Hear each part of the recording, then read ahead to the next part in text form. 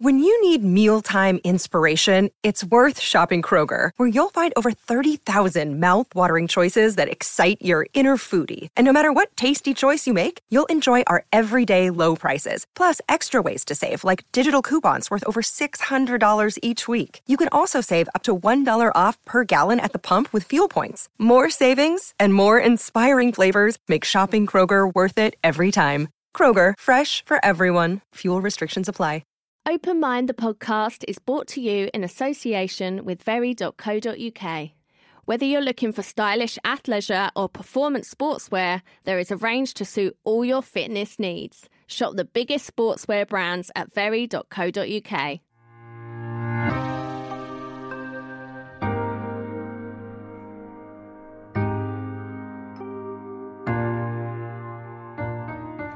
So today you're back with me, Frankie Bridge, with Open Mind. And today my guest is Rhik Sammader. Hi. Hi. An actor, a broadcaster and a writer most recently. I feel tired just hearing that. I know. You have done a lot. Yeah. And you're actually a Sunday Times bestseller.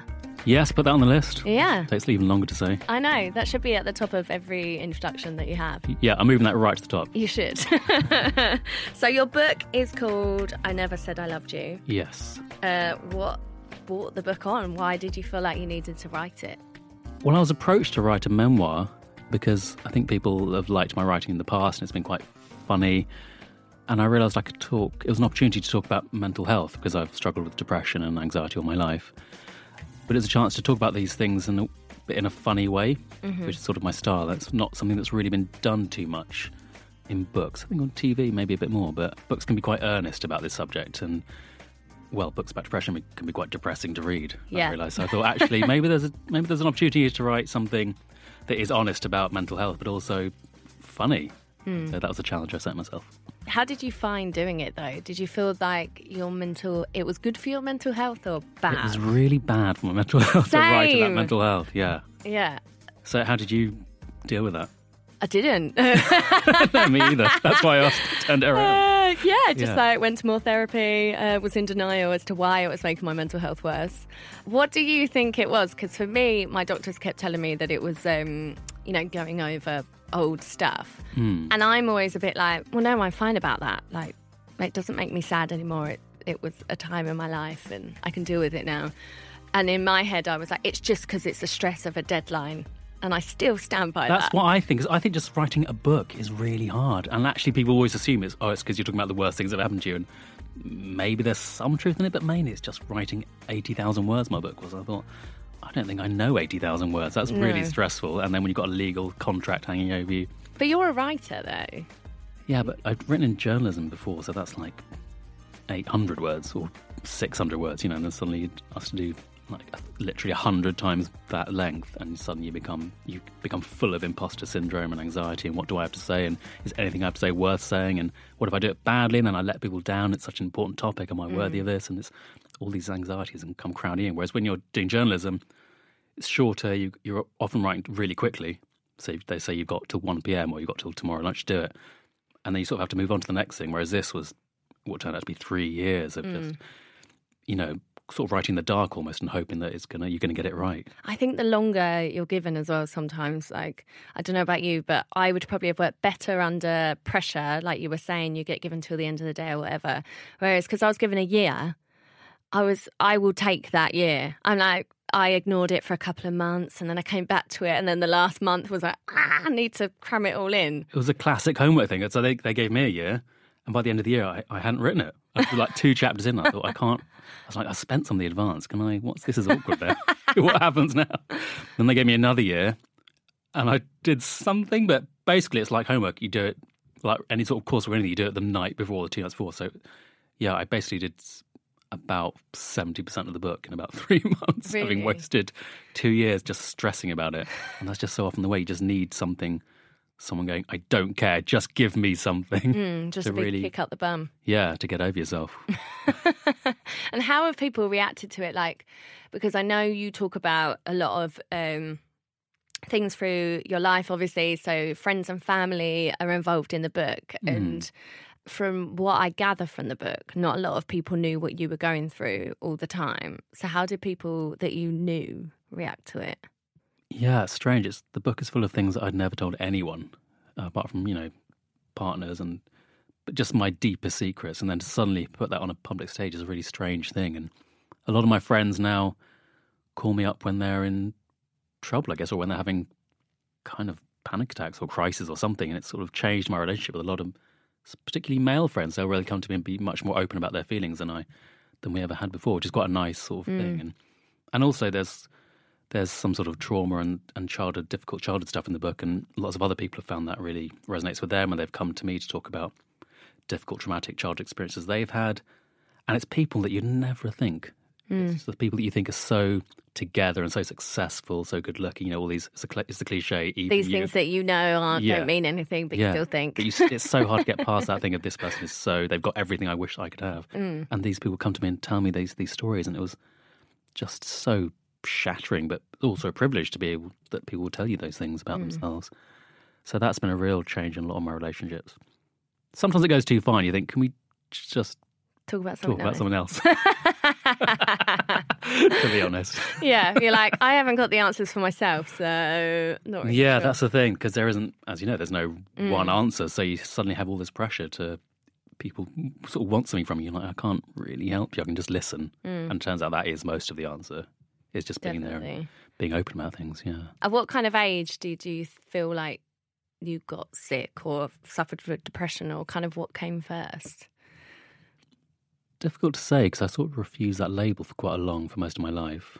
And I still don't really like the label, because to me it doesn't feel empowering. It feels quite limiting to pathologise. But definitely from very early childhood, before the age of 10, I think there was a certain kind of underlying sadness and self-doubt and the wish to make myself quite small and disappear. And when it got really bad later on, just the wish to not really be here got quite strong. So yeah, pretty much it's been with me my whole life. And did you talk to anyone about it back then, or was it kind of this underlying secret? No, because there wasn't really language for it back then. And also I was a child, so you sort of are very unaware of any kind of life outside of your own, the one you're still discovering. So you just think things will always be the way they are, and you don't actually know if things are wrong or you're wrong, but there's no solution to that. And also, you don't have the language to say, I want to change the way I feel, or this is what I'm struggling with. It's just a sort of overwhelming mess of anxiety and horror and depression. So, I think if you have it from a young age, it's really hard to kind of separate, to sort of find a line of attack, I'm explaining it very badly, but just to know what to do really, and what's the problem and what's just part of being alive.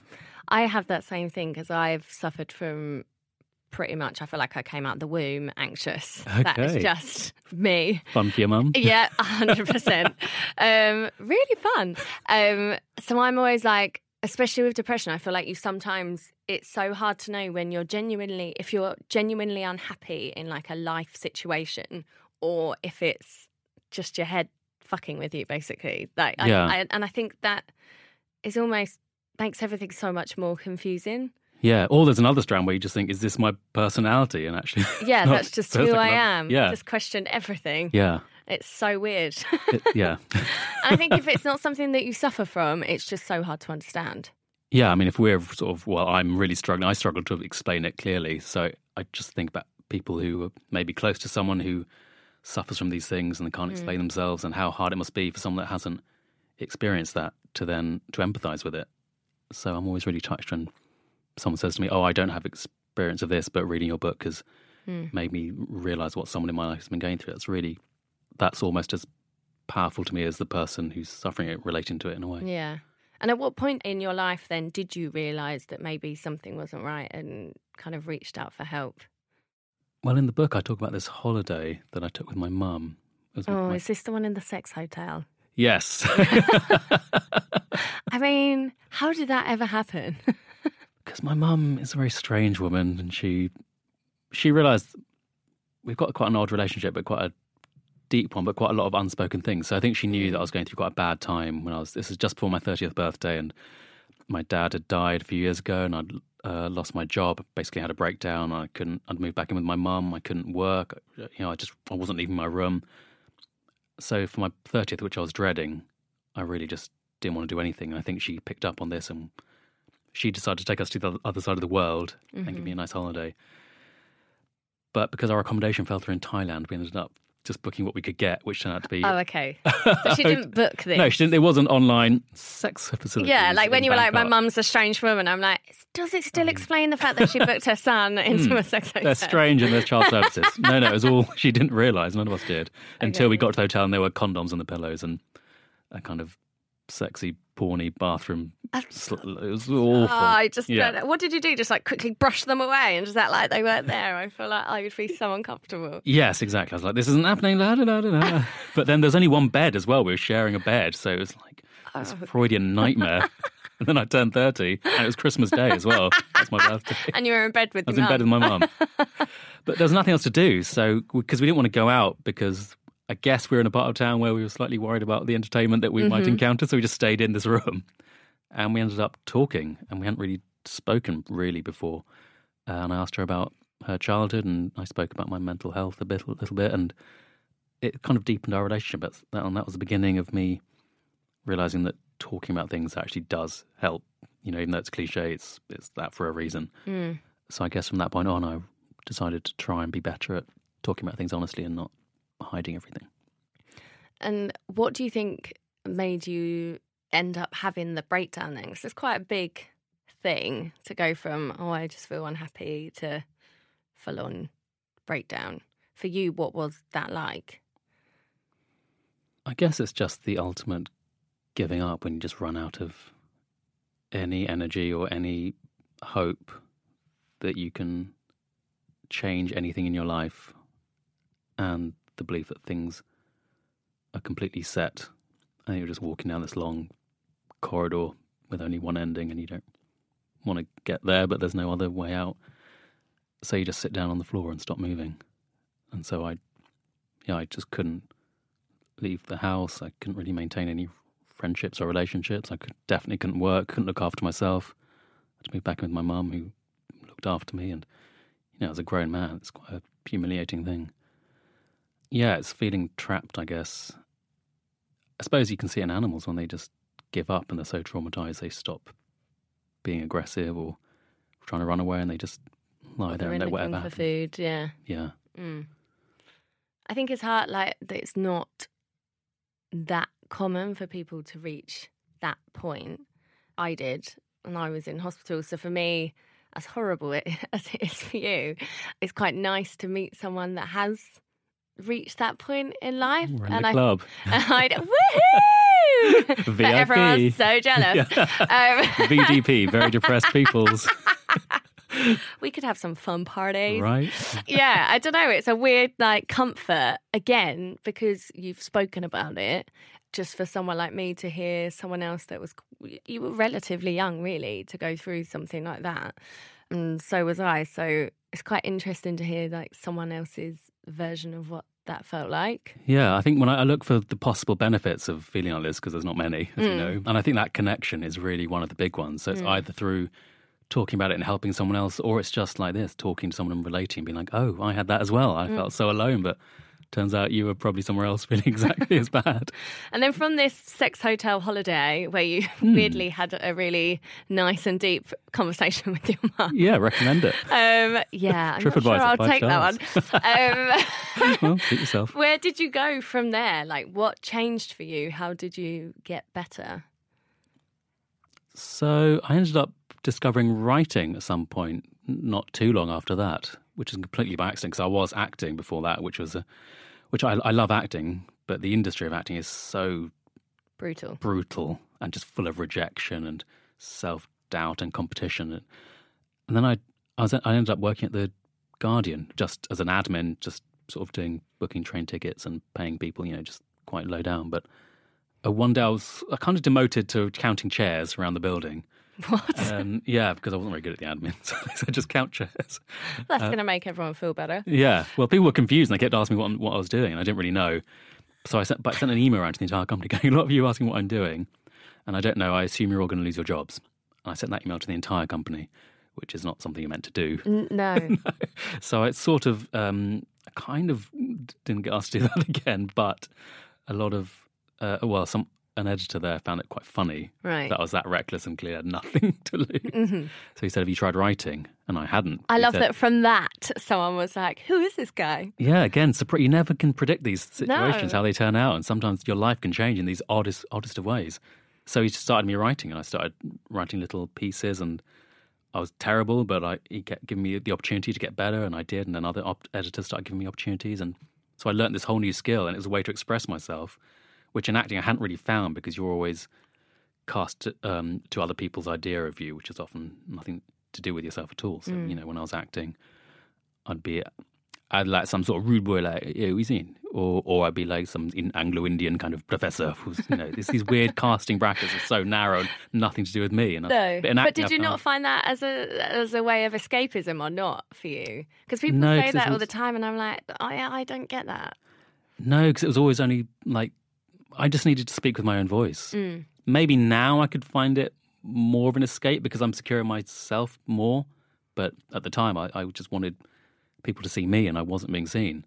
Whereas writing is a way that I can be totally me. It's my words, and I'm saying what I want, and people relate to it. So discovering writing, I guess after that holiday that was a huge change in my life.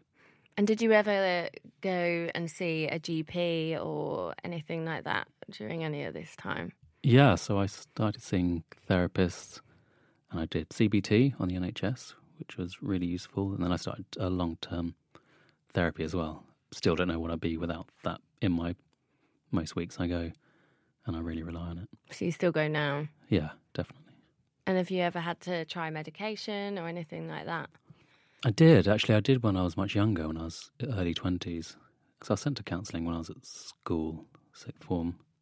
I didn't stay on it, I don't think. Well, obviously I didn't. And then in my early 20s, when I was at university, I tried again. But there was just something about medicating myself I was really uncomfortable with. And I just wanted to find a different way to tackle my problems. So you just face them head on in Yeah. therapy? Yeah, well, and it's not a position where I'm saying to anyone else, you should be off medication. Absolutely No, not. If it everyone's works for you. completely different. Yeah, just everyone is completely different. For me, though, I didn't want to say that my body was the problem. And, here are some drugs and I'll change my brain chemistry and then everything else is fine. Because actually, there were things I needed to address in my life and my own self-confidence, and I needed to find a creative outlet and all these things that I did need to change about my life. So just medicating the feelings away wouldn't really have helped me move forwards in kind of self-actualization, whatever you want to call it. So I'm really glad that I tried to find that other way.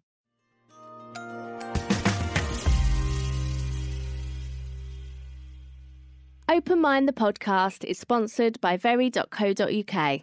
Looking for the perfect party outfit? Head to very.co.uk for all the latest trends to kick off the holiday season.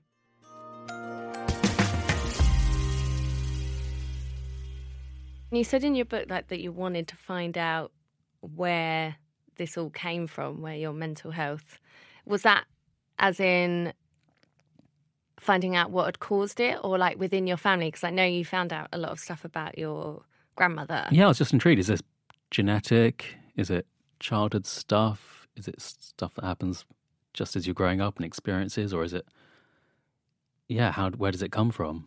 And I found in my case that partly there was a genetic link so it does run in families, depression. And I realised that there had been experience of it in my family before, my grandmother. But also I'd suffered quite severe childhood trauma, which I'd not really wanted to think about for a long time, and I'd kind of repressed the memory of that. So having to think about that, and I realised how significant that had been on my life. And was that at a really young age? Yeah, so this was childhood sexual abuse, which I guess is sadly very common and isn't really talked about much. And there's such a strong correlation between that kind of trauma and later on depression in life, or just throughout life. So it's not really an accident, I guess. So there was that. But also, like you, I think I was just always born with this kind of, always been slightly more tuned to the dark side of things. And I don't think that's going to change, really. I've just changed my attitude to it, and now I try and put it into my work or transform it into something creative, or I connect to people with it and I try and turn it into light. But it's always there, yeah. Well, that's what kind of the biggest thing when I've read reviews and things of your book. They say that it's amazing how you've managed to make it funny and make some really heavy, situations quite lighthearted and fun to read. And I think that's amazing because it is hard to do. And it does, I don't know if you may not have read Bryony Gordon's Mad Girl book. Yes, I love Bryony Gordon. Yeah, and I was on holiday and I read her book within 2 days because it was hilarious, but she's been through so much crap in her life. She kind of made me feel really sane. And I remember texting one of my best friends who suffers with a lot of mental health issues, and I was like, you have to read this book because it's hilarious and it just makes you realise, one, that someone else has gone through the same things and worse. And also, like, she just explained it in such a way that made it not feel so heavy, so it was easier to read. Yeah, she was definitely a signpost for me. Is that you can talk about really dark things, but also not lose your sense of humour, and you can be really funny and laugh out loud funny. So, do you feel like it's harder for men though? Well, I think the humour thing is difficult with men because often men use humour to rather than using humour to talk about something, they use it to not talk about things. So to sort of banter their way around situations and never really have an honest conversation. And I didn't want to do that. I wanted to be honest, but also funny as well. So that was a new kind of use of humour, I guess, which maybe is difficult for some men. Just for men in general to talk about mental health, have you noticed? Because for me, finding men to come on the podcast has been really difficult. Not that many men that want to talk about it. Oh, that's why I'm here. I mean, you were well down the bottom, mate. Yeah. But, I jumped up. I'm like, me, and me, yeah. I think it's, I don't know if there's any biological difference between the sexes or if it's just centuries of socialisation that have taught men to repress feeling and to invest in strength and develop their kind of practical aspects of themselves in the world. But yeah, I think men really do struggle, and that's why now, because they're required less to chop down trees and hunt cheetahs, that maybe they're slightly struggling with their place in the touchy-feely 2019 world. And have you found a lot more men have now opened up to you since you've started the conversation? Yeah, like I was saying earlier, they all call me now when they want to have it's sort of the kind of conversations men often have when they're drunk, and suddenly it's all like, I always loved you and we never talk about it, but you're my brother. You know that you're my brother. It's weirdly aggressive. Yeah. But now they just do it when they're sober to me, like, we never really talked and I just want to tell you all about my childhood. And I'm like, oh, that's great. I've actually got a lunch meeting in about 20 minutes. But it's also lovely that men in my life are being more open about their feelings and sensitive, and I love it. And how did your mum find you writing the book and kind of being aired to the public? She's amazing. She, I sat her down, I was like, I'm going to write this memoir. It's true life stuff, and it's all about our family and my experience. It's intimate secrets, and you're going to be quite a big character in there, and I just wanted to know how you felt about that, because it can be quite a difficult, strange experience. And she just said, well, it's about time.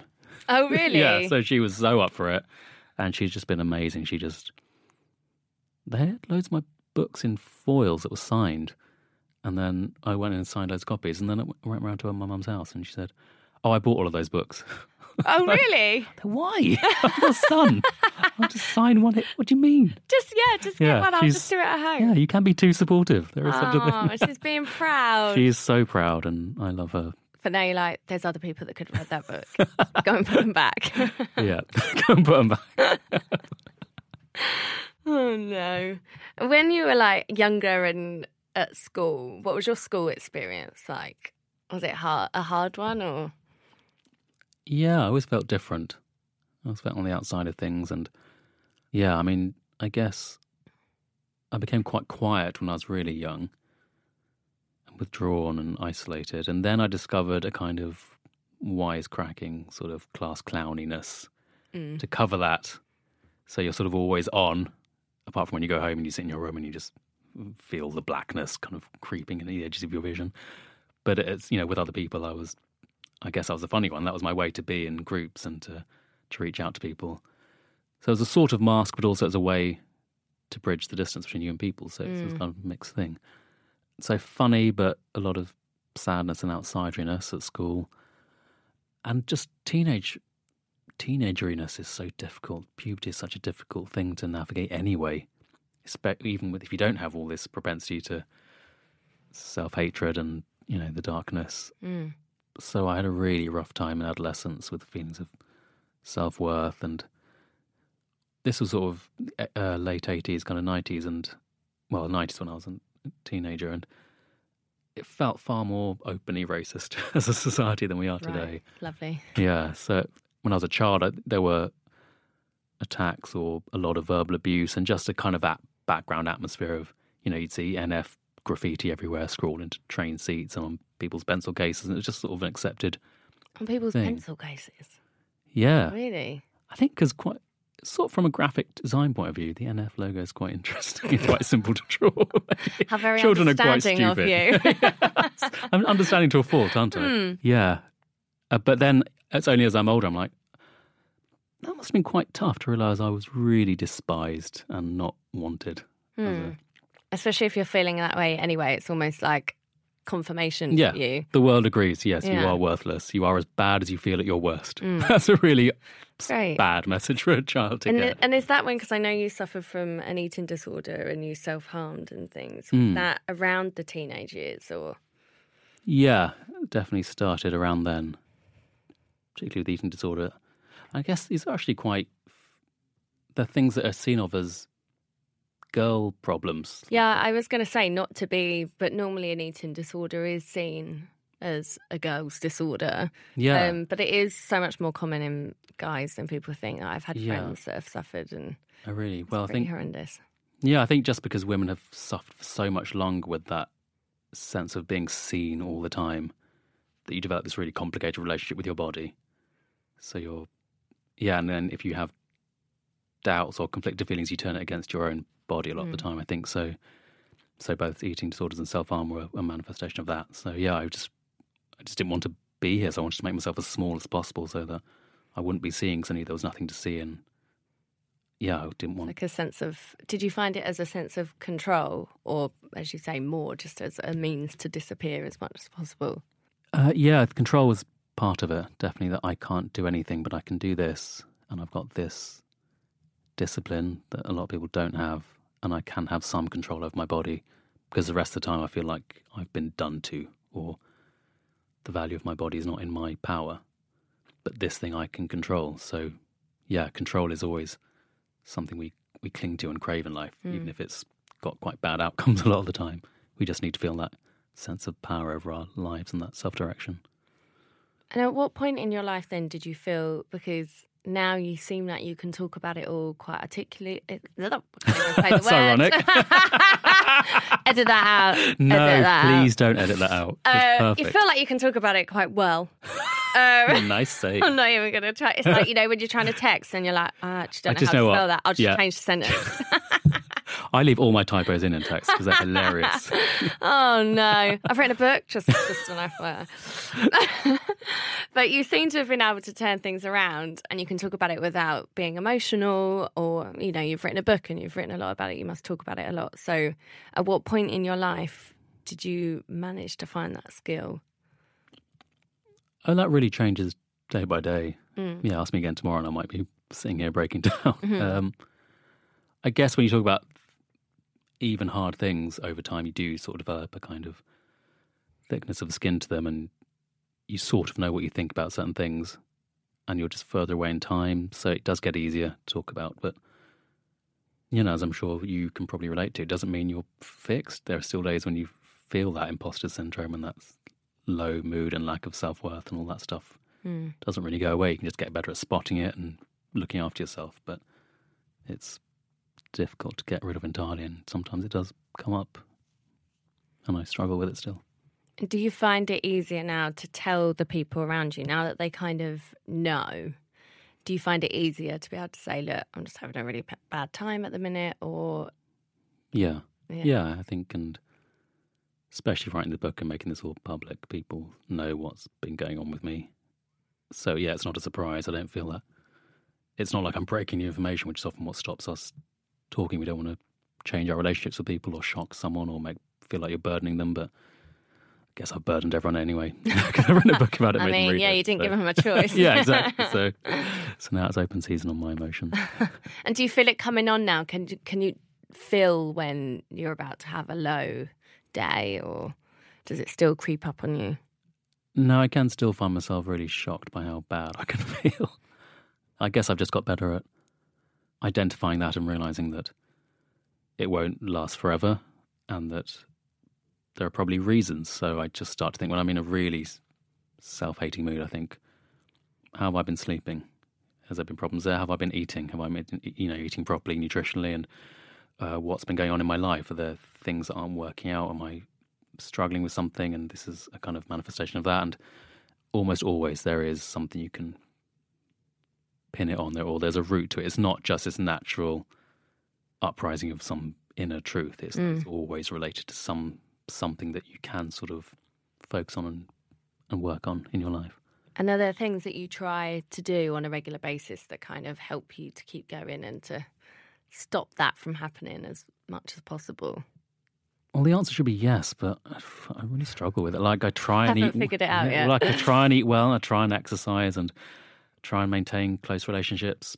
But my urge is still to not do those things and to disappear and to make myself small, even though a lot of the time now I have a platform and I've got a job that's to some degree public facing, or is. And yet, despite all that, there are days when I still feel like I don't exist, or I'm just so unworthy. And instead of reaching out, I will sometimes withdraw and become silent and small.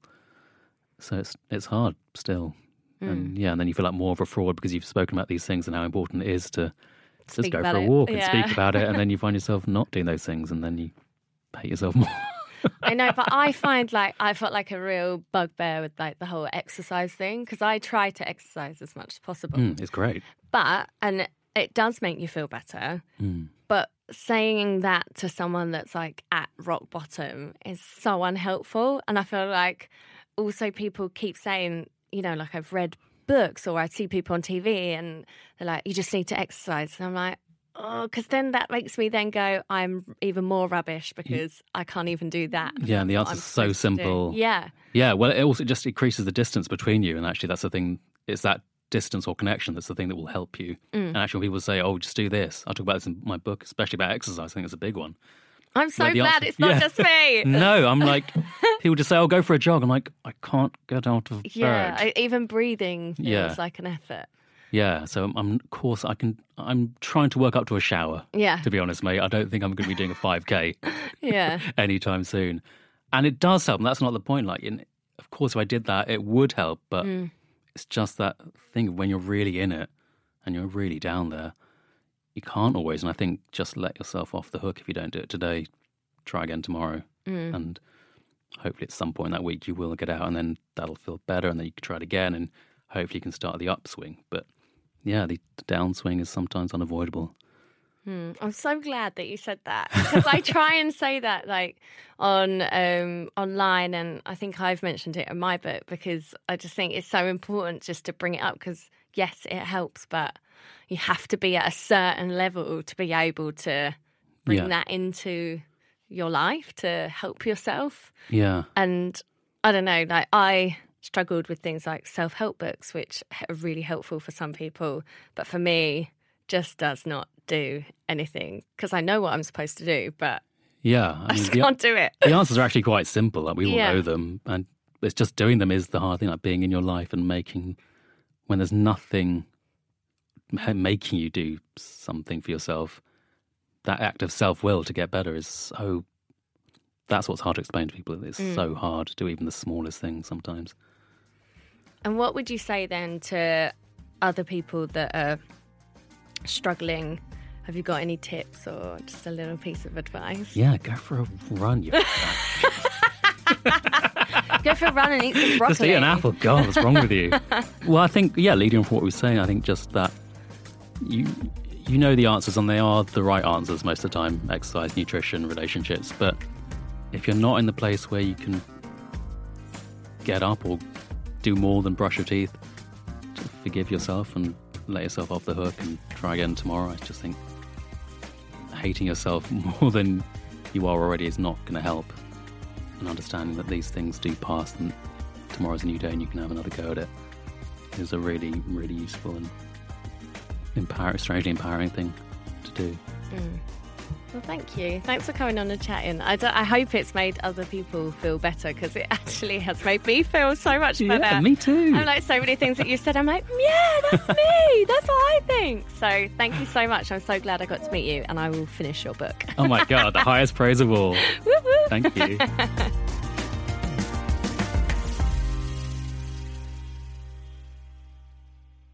Open Mind, the podcast, is sponsored by very.co.uk.